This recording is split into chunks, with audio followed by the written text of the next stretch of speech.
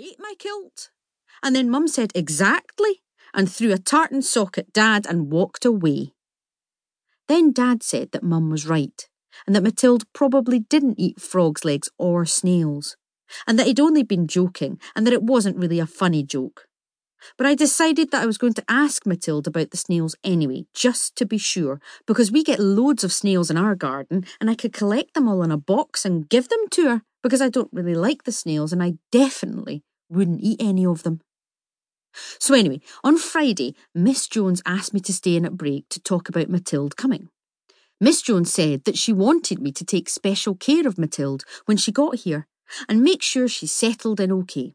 So I said that I would, and I was really excited because everyone wanted to be friends with the new French girl, and I couldn't wait to tell Zach and Jodie and Maisie that I had been the one picked to be in charge of her.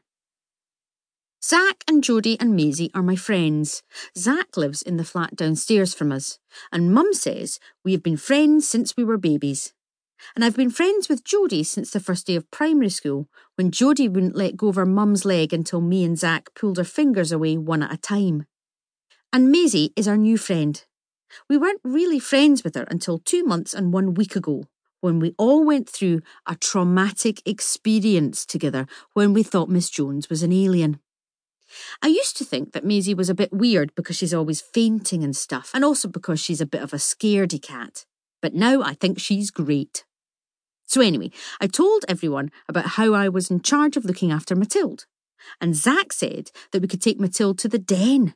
But then Jodie said she wasn't sure in case Matilda told. The den is the secret room that nobody except for us knows about under the stairs that lead to the toilets. And it's where we have our secret meetings and stuff. The den has loads of cool things in it, like chalk from the old days and a sink and even a kettle. We think it's where the old caretaker used to have his breakfast and hide from the head teacher because he didn't like him. But now the old caretaker has retired and we've got the key. But we don't bother locking the door anymore because nobody except for us knows that the den exists, and also because we lost the key. So anyway, I said to Jodie that we would have to show Matilda the den because Matilda had to stay with me at all times. And then I said I had to come to the den to do important things, like feeding the moth and making plans for the swimming pool we were digging behind the bike shed, and that Matilda would have to come too. And Jodie couldn't really argue with that, so she just said okay. So we made a Welcome Matilda poster and put it up on the wall. And then we tidied up a bit, and then we wiped all the dust off a bucket so that Matilda would have a chair to sit on. And then we went back to class. Hello, yes leg.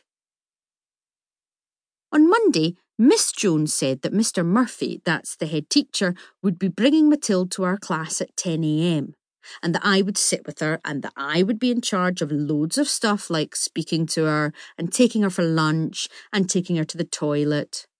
Miss Jones said that I was also in charge of telling Matilda all about our Antarctica project and about how we were learning about all the animals that live in Antarctica and about the Antarctica explorers and about how the weather in Antarctica is so severe that you would probably die instantly if one of your gloves fell off by mistake.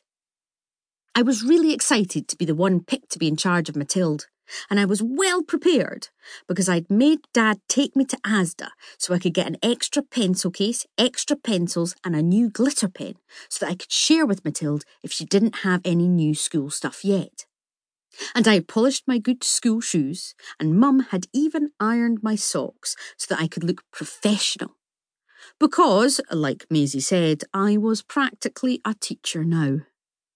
Then before I went to bed, I had drawn a picture of what I thought Matilda would look like, and I gave her dark hair and blue eyes and a green jumper with a snail on it, and then I put the drawing in my pencil case. So anyway, I kept looking at the clock to see if it was 10 a.m. yet, and I think the clock must have been needing new batteries or something because it was taking ages to get to 10 o'clock. And I was just about to ask Miss Jones if she could fix it when Mr. Murphy appeared at the door with a really tall girl. I didn't realise that it was Matilda at first because the girl was so tall I thought maybe she was one of the prefects or something. But then Mr. Murphy said, "Good morning, folks."